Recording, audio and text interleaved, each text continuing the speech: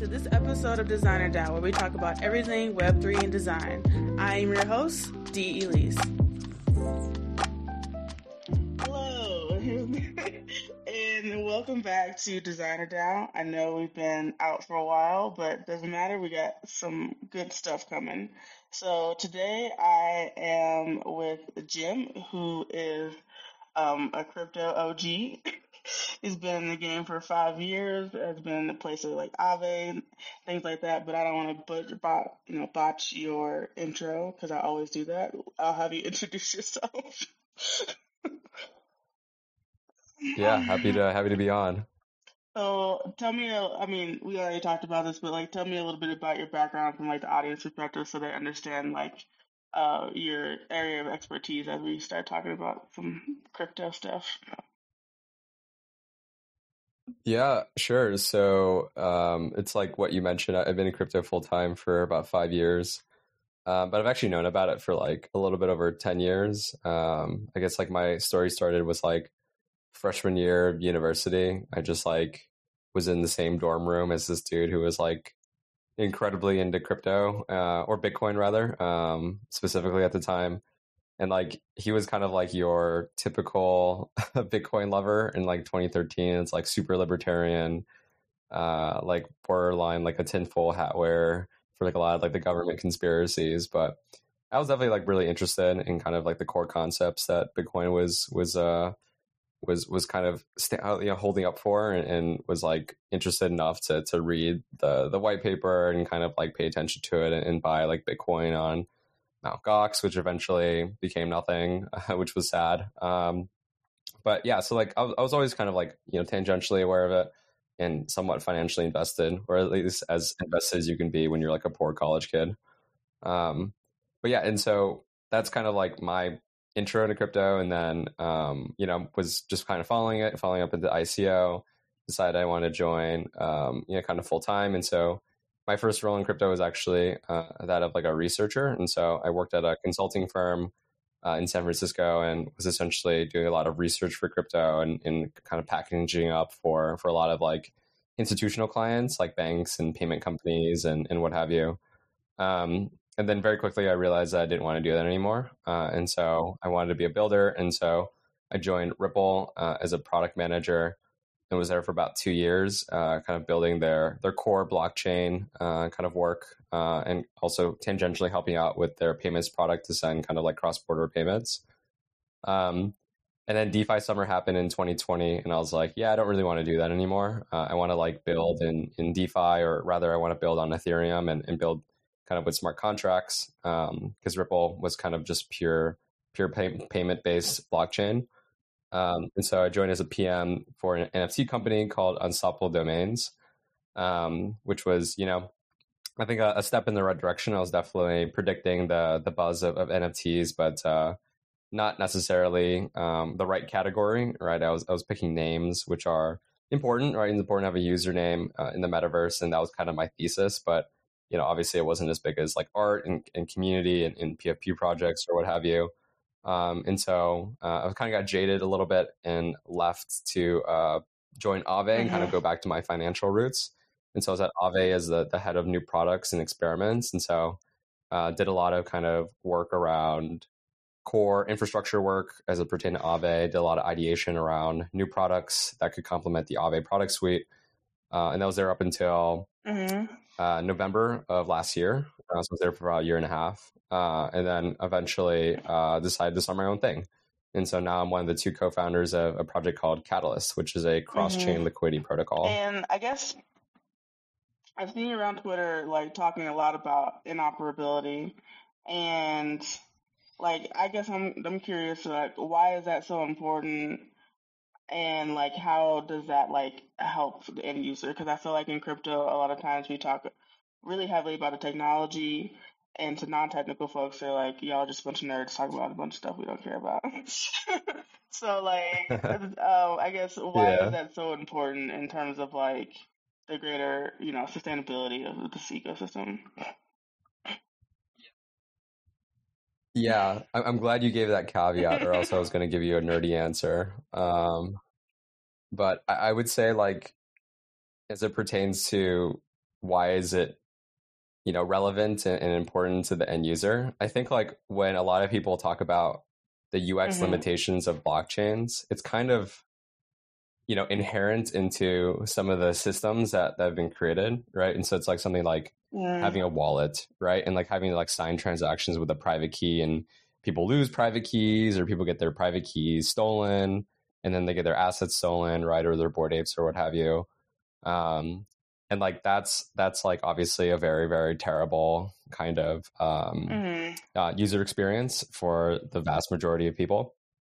But that's something that's just kind of baked into kind of the underlying blockchains, right? Especially when you think about Ethereum as the most popular like smart contract platform where people are interacting with a lot. Like you can't really change Ethereum's like whole underlying account level infrastructure, right? Or at least you can't do it in like the matter of even like a year. It would take a matter of like, like 4 or 5 years in order to do so, because that's just like how complicated Ethereum is at this point. But you could make a new blockchain. You can make a new blockchain that's built from scratch, and it could have kind of infrastructure that's built to allow for things like, like maybe you can just log in with your email, or do like a Google login, right? Or have like some form of like recovery, or some form of like you can like delegate your key recovery to like some other entity, like that's where I think like multi-chain and like the interoperability problem becomes really important, because it's like, okay, now it's like you've built this new blockchain from scratch. You want everyone, all these new users, all the mainstream users to interact with this one blockchain, but they still want to do things with Ethereum, right? They want to like interact with all the assets on Ethereum, with all the NFTs, with all the other kind of established protocols. And that's where interoperability comes in, right? It's like interoperability is like super important for kind of this mainstream adoption that we're all talking about, because it's like the underlying layer that allows all these different kind of chains that are configured and optimized for different things to interact with each other like quite seamlessly, right? So it's like you have a chain that's really good for UX, kind of what I was talking about, but then you still have like chains that are good for like games and have NFTs, or have like a bunch of liquidity for DeFi or what have you. And so it becomes really important for all of them to Yeah, I interact don't know if you together. were at ETH Denver this year, but essentially the thing that I kept hearing over and over again was abstraction, abstraction, abstraction. And I'm glad we're here finally, because Yeah. I felt like I kind of Yeah. knew that as a designer. It's like people generally are not gonna like onboarding, telling people like how this works is not gonna be enough. It needs to be baked into the user experience. And I think the part you touched on about account recovery is really important, because if people are coming from like a centralized mindset, they're used to being taken care of, or like a centralized body being able to control things. And so they go to crypto, they, make beginner mistakes, and they look to the company or the wallet, because that's what they're used to like help. And a lot, in the very beginning, it was like, we can't do anything for you. And they're like, well, F this, So I think Yeah. the future may be just like all these chains working, and it being completely abstracted from the user, which chain they're on, and what task is, associated with whatever chain. And it'll just happen all like on the back end, I think is it's kind of what we're moving towards. I don't know if you've noticed that trend. Yeah, I mean, it's definitely a trend that I think people have been really interested in kind of having it being realized for like the last few years, right? Like the second like a multi-chain, like a true multi-chain thesis like really took foothold. I would argue it was probably like early 2021 at like the rise of like alternative L1s like Avalanche and Polygon and Binance Smart Chain. People were like, oh, like this could actually be like a real thing. But like, flash forward 2 years, we're still kind of chipping away at it bit by bit. And I do think like a lot of it has to do with not having robust interoperability and kind of infrastructure in order to enable it, enable that kind of like smart routing to different chains, and kind of having like an overlay network to abstract that for the user. But I agree. I was in Denver, and I think a big conversation was around like, GAN abstraction, right? It was kind of like a big thing that happened in Ethereum during ETH Denver, and how that, all the different ramifications of it as it pertained to like rollups and different L1s and cross-chain protocols, etc. Yeah, I think we're finally realizing I guess it's the one thing to talk about, but one thing to plan for and like integrate into roadmaps. And I feel like I'm starting to see a lot of projects like move towards that direction. So going back to like cross-chain UX, I know historically it's been pretty much a nightmare. I mean, when I first started, like even 2 years ago, I had to watch several YouTube videos on how to like bridge assets to Polygon. And and Same. like I think Same that here. was part of part of the inoperability and problem with cross chain like UX. So, what are your thoughts on inoperability and like cross chain UX and how those things kind of go together, and the things that you've noticed or like have thoughts about? So I'll start by saying that like cross-chain UX like sucks. I think that's just like something that everyone recognizes, even the people that spent 100% of their time trying to fix that problem. Um, and it's hard to like diagnose exactly why it sucks. But I do think it's a combination of like two things. The first thing is just like a lot of the infrastructure is like really kind of early, right? And so when you think about like your use case, for example, right, you're trying to like move assets from Mm-hmm. Ethereum onto Polygon, like the early kind of like implementations of a way in which you can actually lock assets on Ethereum and then kind of like mint these new assets on Polygon was like really rudimentary. And so what that meant Mm-hmm. was like it was really slow, right? And there wasn't really like a lot of, I guess, like visibility into what was happening. And so you're basically like, as a user, like kind of like throwing your money into the abyss. And you're like, okay, I hope something comes back, right? Because like the infrastructure was just like not Mm-hmm. really that great. So I think that's like one piece of it. And like over time, like things have improved. Like the bridge has improved for Polygon, for example. There's been like better documentation. There's been better UI, better data indexing in order to make kind of that process more visible. And broadly, there's just like Mm-hmm. better tools now, right? Things that go faster, things that are safer, etc. So I think that's like the first piece. I think the second piece is kind of around just like, I don't know, like I guess I would just call it like Mm-hmm. UX laziness, right? Where it was like a lot of the kind of pain or like a lot of the very technical processes were kind of exposed to the Yeah. user.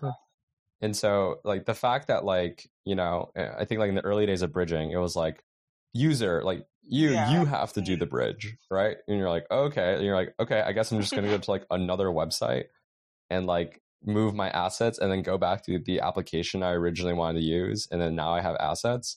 And now you're starting to see that like at least some applications are like, oh no, like we have like a bridge like inside our Mm-hmm. application, right? And so it's like you don't really have to like leave your screen. You can kind of do all these things all within kind of the context in which you wanted to do it in the first place, right? It's not like someone is trying to bridge for the sake of bridging. They bridge Mm-hmm. because they want to do something.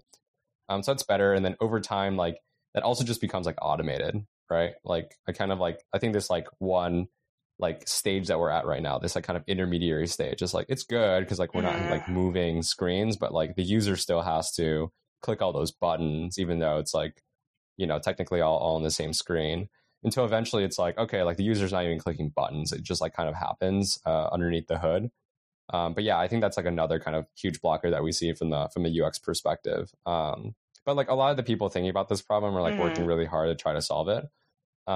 It's just like I'm sure like once you kind of peel back the curtain, you realize that there's a lot of limitations that people need to work with that maybe aren't like kind of top of mind when you look at it from a high level.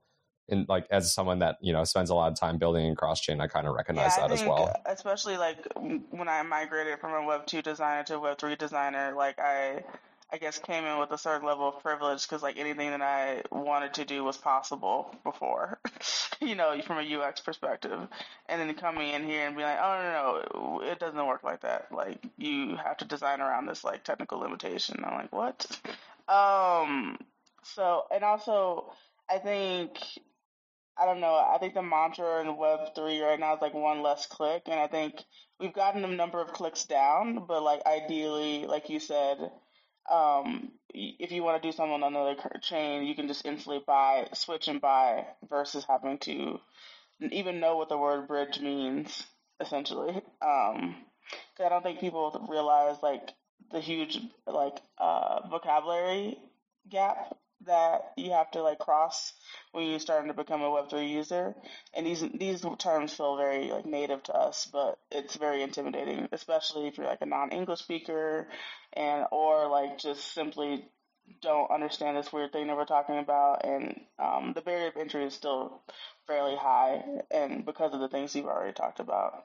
Um, I guess what are your perspectives on, or do you even care about like the touch points in which like this happens? I've noticed a lot of wallets are starting to take on a lot of this work in terms of interoperability and cross-chain compatibility. There are a few dexes that are doing it, but I'm starting to see more and more wallets themselves like kind of bake that into the process. Do you have any like point of views on that? What do you mean by like wallets taking on more of that process? Like, Yeah, can I exactly. get So like an for example instance, of what like that it looks like? wasn't too long ago, like bridging happened at the DEX level, essentially. So if I went to Sushi Swap and I wanted to go to my Polygon, I had to go to Sushi Swap, then Polygon, then back. Versus now, like the Coinbase wallet and like the Phantom wallet, you can literally just bridge right in the app before you even like go to the DEX, essentially. And I'm seeing more wallets try like bake in more features for like that of being able to manage your assets all on the wallet level without even having to connect to adapt. Gotcha. Yeah, that makes sense. I mean, I think it ultimately comes down to like what interfaces Mhm. do users want to use in order to like get the job done that they need to Mhm. get done, right?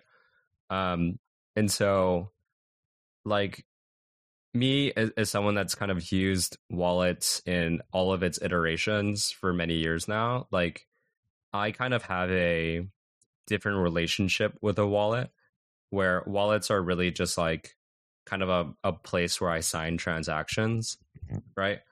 Um, and I'm more comfortable using kind of the like the desktop clients or the mobile clients or kind of like the web app in order to actually have my experiences. And so to example like sushi, like your sushi swap example, sushi swap, then bridge, going to Polygon, then going back to sushi swap. Now we're kind of seeing like sushi swap like own that end-to-end experience as well, right? And so they're integrating, they've integrated something called Stargate, which is a token bridge built on top of layer zero in order to kind of connect all of those disparate liquidity pools or disparate deployments across chains for sushi. And so now you can just like say like, hey, like I have ETH and I want to get, I have ETH on Ethereum and I want to get Matic on Polygon. And you can kind of just like do that straight through on Sushi Swap. And so that's kind of like the experience that I personally feel more comfortable doing. But I do think there are like a lot of newer users or maybe just people with different kind of mindsets that see wallets as kind of their main gateway into interacting with a lot of Web3 applications. And so that's where you're starting to see like these wallets become a lot more like kind of just like web explorers, right? They kind of just look like, you can like go on sites or you can kind of search applications and do all these things within these wallets. And so, you mentioned Coinbase. Coinbase wallet is a really good example of that. It's like you can literally, they have like a browser. You can literally just like enter in a URL, like an application, and interact with it using that wallet.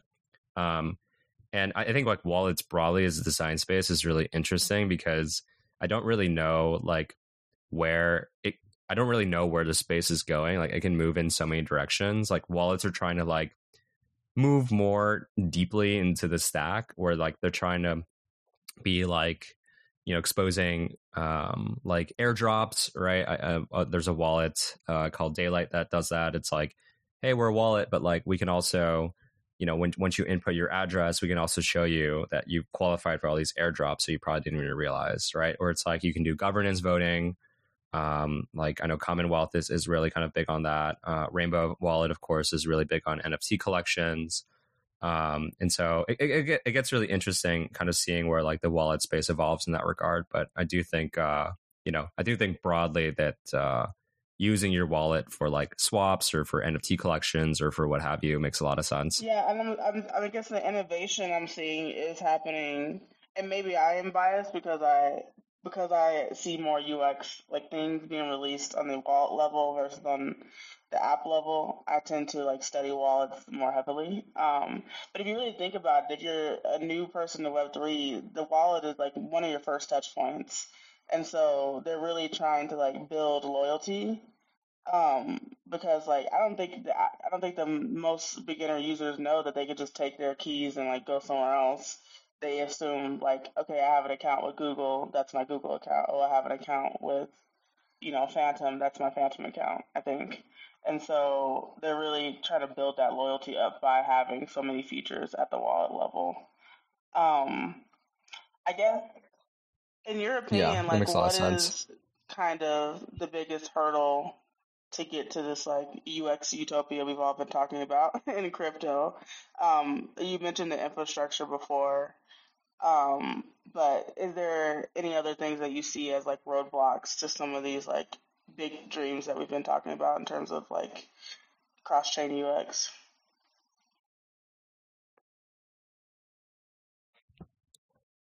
Um, yeah, I do think like, the gold standard is having like, I think you said it pretty well, like one less click. Is kind of like the trend that we're seeing in the space broadly as it pertains to design.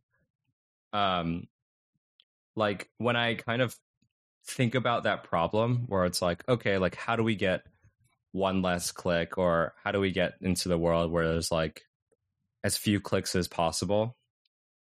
Or like, I guess said differently, because maybe that's not like the end all be all. It's just like, how do we mimic a very, excuse me, like a very convenient experience that is analogous to what people are familiar with from a Web 2 context?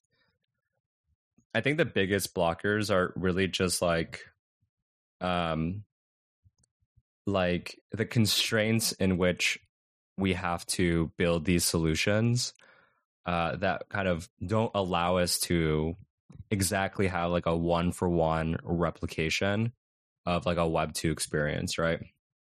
And so I don't know if you read this blog post that came out a few years ago, Mm-hmm. but it was by Foundation, like the NFT marketplace, and it was called "Crypto Wants to Be Seen." It was basically talking about how like Foundation V1, like kind of Mm-hmm. hit a lot of details around blockchain things like gas prices and block times for bidding and stuff like that, and like keys and everything. And then their blog post, they said like, yeah, we tried to do that, and like users ultimately got like really confused because we try to like gloss over concepts like block times. It's like, oh, like why did my bid not Mm-hmm. go through, or like why is my bid so expensive right now? And they're trying to like explain it in like non-crypto terms. And so when they launched Foundation V2, they're like, no, like, crypto wants to be seen. We're going to Mm-hmm. expose all those things, right?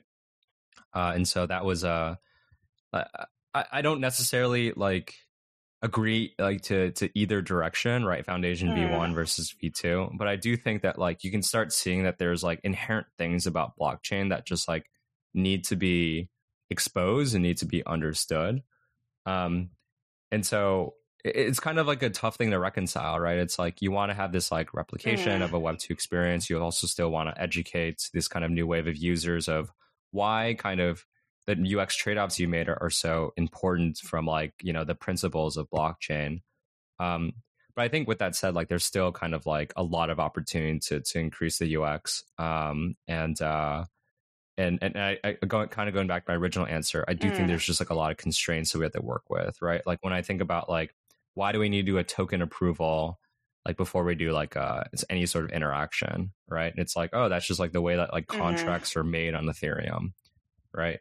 And so it's like, okay, how do we kind of like get past that hurdle? One way is like, okay, we can just like make a new blockchain that doesn't have Mm-hmm. token approvals, right? Or another way is like, okay, we can have a way in which you kind of Yeah, I was gonna combine say. transactions, right? So it's like you can combine the token approval with the swap. And then you realize that you can't really do that in like a very easy way on Ethereum. And so you have to use this like off-chain kind of service called a relayer, right? So something like a Gelato or Biconomy does that. But then you kind of like trust them to hold your keys. And so it gets really complicated. And then there's a lot of discussion around, okay, how do you make sure you're not trusting these entities? And so then you start enshrining like what the job that they've been doing, which are now called like paymasters. And that's now a part of Ethereum, right? With like ERC 4337, like that's like now just like a part of the protocol.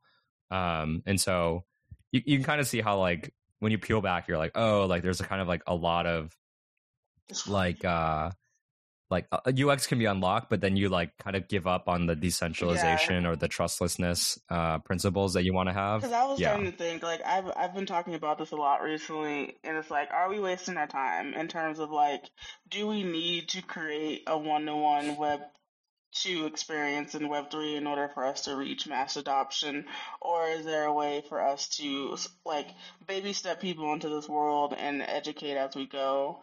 And I feel like people have taken the one or the other. Like either I'm gonna expose everything and confuse people, or I'm gonna abstract everything and also confuse people. I mean, I forget the name of the law, but there's like this UX law that like basically says like there's only a certain level of abstraction that you can do before like you start to hinder the user experience or like not give them enough information to like make educated decisions essentially. And I think, I mean, not related to the technical stuff you've been talking about, but I think that just stems from living in startup world where you don't have enough time to like really get to know the people you're trying to serve, or you don't even know the people you're trying to serve yet. So you're just kind of like meandering around until you like strike a chord.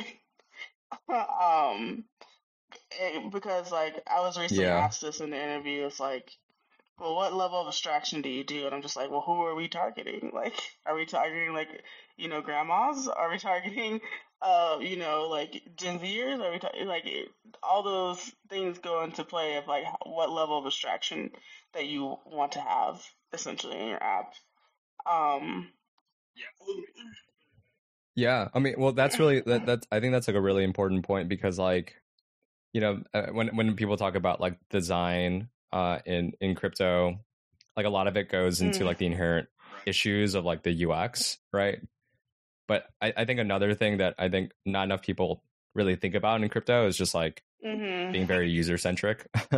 I think in many ways, or just like very like product focused in like the development of what people are building.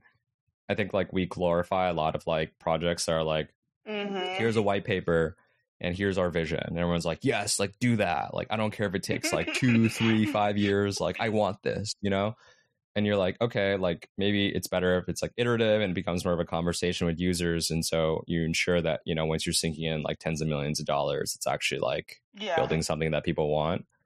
And I think that's like a very glaring problem There's in just the so many space. apps because I mean, I'm always studying new patterns. I'm always keeping up with the space. And I've downloaded apps where I was like, this is cool, but like, why would I ever need to use this? Uh, Yeah. um, and I think in excuse me, a lot of people are building in bear markets. They're scared. They're trying to get more active users.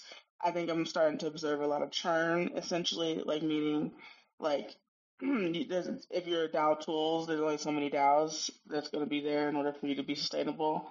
And so a lot of people are pivoting to a Web 2 audience to like grow, but they actually, and their response to that is like abstract everything.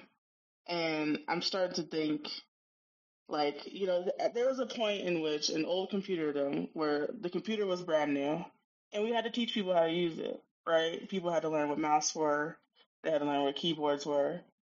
And I feel like we're basically, there again. And it doesn't do us a service to, like, prevent that learning by making things feel like a centralized app. Because, like what you said, there's just innate things that will come up that just are very Web 3. And if you haven't done the work to like onboard that user fully, you just eventually like basically delay friction in the user experience. Um, I guess Yeah, definitely. It's a really fine trade-off, like a very fine line to kind of to what is toe your point of essentially. view on like how do we like ethically educate people to this new computer thing? Um, I guess do you have any thoughts on like onboarding and how that speaks to like your whole ethos of interoperability and cross chain?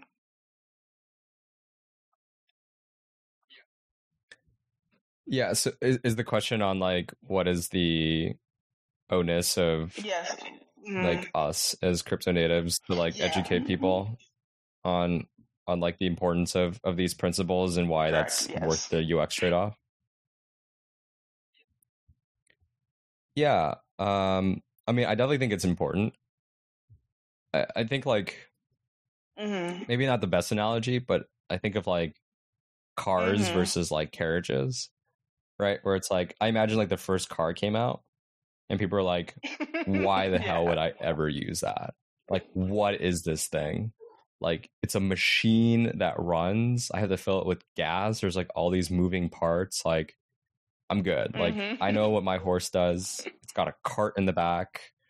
It gets the job done, you know? Um, and I think it's kind of like it's maybe like a similar analogy for us where it was like, you know, when if you look underneath the hood, you're like, why would like someone that has grown up with like the internet Mhm. and grew up with a lot of kind of like centralized tech platforms like use this, right? It's like a lot of responsibility to own your own keys. Like there's a lot of exploits, there's a lot of kind of UX hurdles, there's a lot of really complex terminology, and I think it's all about like articulating like why like why is Mhm. it beneficial for us to do this, right? And it might seem like a little far-fetched for a lot of people because like it kind of goes outside the concepts of like their Mhm. mental models of the world. And so cars, it was like, yeah, cars are like dangerous and like you know I imagine like the first cars weren't even that much Mhm. faster than like a horse carriage, but it's like they're dangerous, but it's like, oh, it's like automated now you don't take care of a horse and stuff like that. And like when you look at Web3, it's like, oh, it's like all Mhm. about self sovereignty, right? It's all about like openness and freedom and borderlessness and stuff like that. And that those are like very abstract concepts, right? But I think like over time, like there's like kind of an education and a shift where it becomes like really important. Um, and I think over time you'll see kind of like Mhm. UX improve too, right? It's like the first cars were Mhm. like manual, right, in terms of like shifting gears, and now they're like automatic, and now they have like climate control, and they have windshields, and like like all these different things, right? And so it's like I imagine like over time Web3 will become like much better from UX perspective, where like when you look in hindsight, it's like okay, this is going to be like a no brainer when you look at And the also, past. like, I think people forget, and then people did forget in the the last like bull market, which is like a highly motivated user will suffer through a poor UX if they feel like there's like light at the end of the tunnel, or it's gonna unlock something for them.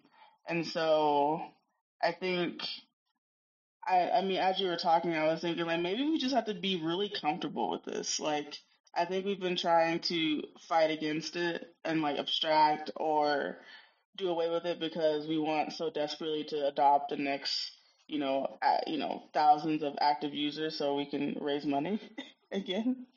But I think collectively we have to kind of like just kind of be okay with where we're at and like work through it as much as we can versus like continuing. I think we do ourselves a disservice if we recreate a one-to-one, Web 2 experience in Web 3 because we kind of like lose the magic of it all.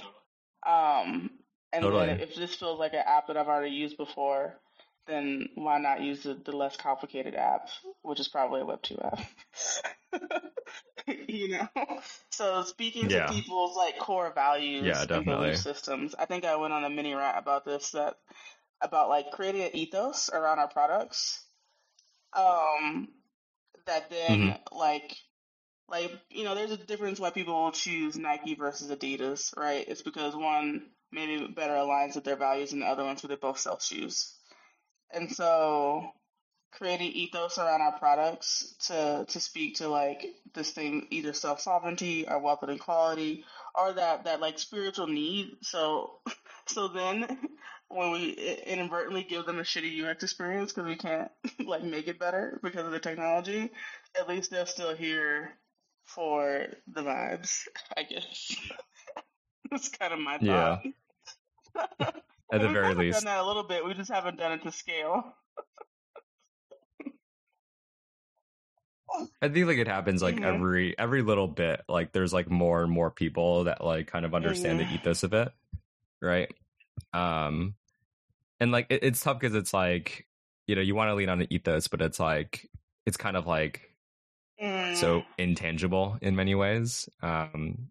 But I do think like every cycle that I've seen, right, like more and more people kind of like get more Mhm. involved and more kind of excited about the principles of Web3, right? It was like first it started with payments essentially, and then it eventually went to like like finance, and then art Mhm. slash the creator economy, and with DAOs it was just like work in general, and now there's like DeSci, like decentralized science, like kind of convincing people that this is like the future of like like scientific research funding and peer reviewed research and stuff like that. And so like I think Mhm. like every cycle like new things kind of pop up where people are like, oh, like this is actually pretty pertinent to what I'm doing.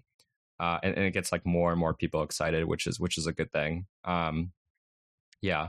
And I honestly I understand like the barrier is Mhm. like incredibly high, and of course like Ethereum is expensive, but like Polygon's like not terribly expensive. I mean, Mhm. Polygon has its own issues from an infra perspective, but I don't know. Like, I feel like I'm at the point where it's like, if like a new crypto thing comes, I would just like use it, and I'm like, yeah, like I've Mhm. kind of like learned what it means to like use this stuff. And again, like I don't want to go back to my old analogy, but it's like when I first started driving a car, I Mhm. was like, what the hell is going on here? And now it's like I just Yeah. hop on any car. Really, I don't even. It doesn't even care. I don't even care if it's like the wrong side of the street in like a different country. I'm just like, yeah, like a car Mhm. is a car, like it works. I have my mental model for it, stuff like that. Like that's kind of like my maybe naive take on UX in the space. It's all about just like overcoming Yeah, that and then initial to do that, you barrier. have to speak to values and become a lot more user centric and product agnostic. I think is the key, or person centered. I hate the term user that much. It's like so weird. But anyway, I know Yeah, it's user like is a we don't have weird a better term. term, but like Hi, it's user. very like it feels extractive, you know. And I don't really like Yeah, it. Yeah, it yeah. definitely Feels does. transactional. I was just gonna go into like a mini. I guess I think I saw something recently that said like, man, L2 releases like every 5 seconds. Like, what the hell is like so many L2s? Um, I guess are there any like L2s or like chains that you like prefer or like what they're doing or see a use case? And like, I guess in the chain wars, like, what are your perspectives at this moment? I don't know. I feel like in many ways Ethereum has Hmm. won and just like really just like continues to take on more like insurgents and just like win.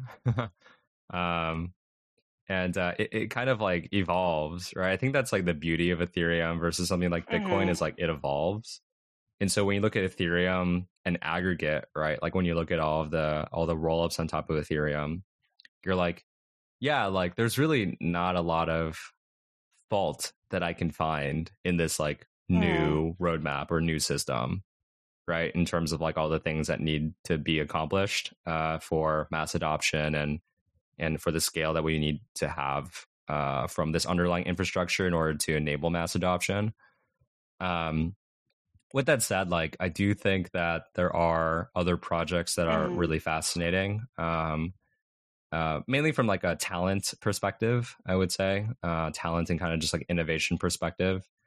So I like Sui a lot as a kind of it's a monolithic chain, but it has kind of like parallel execution. It has a really kind of novel like design or to allow for high throughput.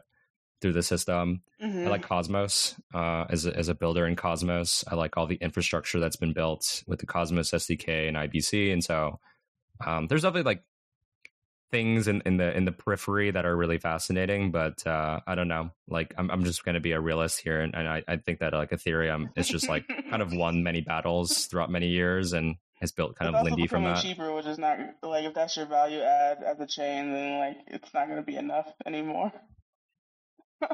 Yeah, yeah, totally. Like some of these rollups, like at scale, like they're going to be like as cheap as Mm-hmm. Polygon right now, and so it gets harder to kind of like justify moving ecosystems. But the fact of reality is like there will be multiple Mm-hmm. ecosystems, right? That's just like how the world's going to work. And I think that's where like Catalyst, what I'm building is very kind of well positioned in order to kind of connect those ecosystems together. Yeah, I think again, I think I'm gonna say I hope everybody wins, but I think you're right.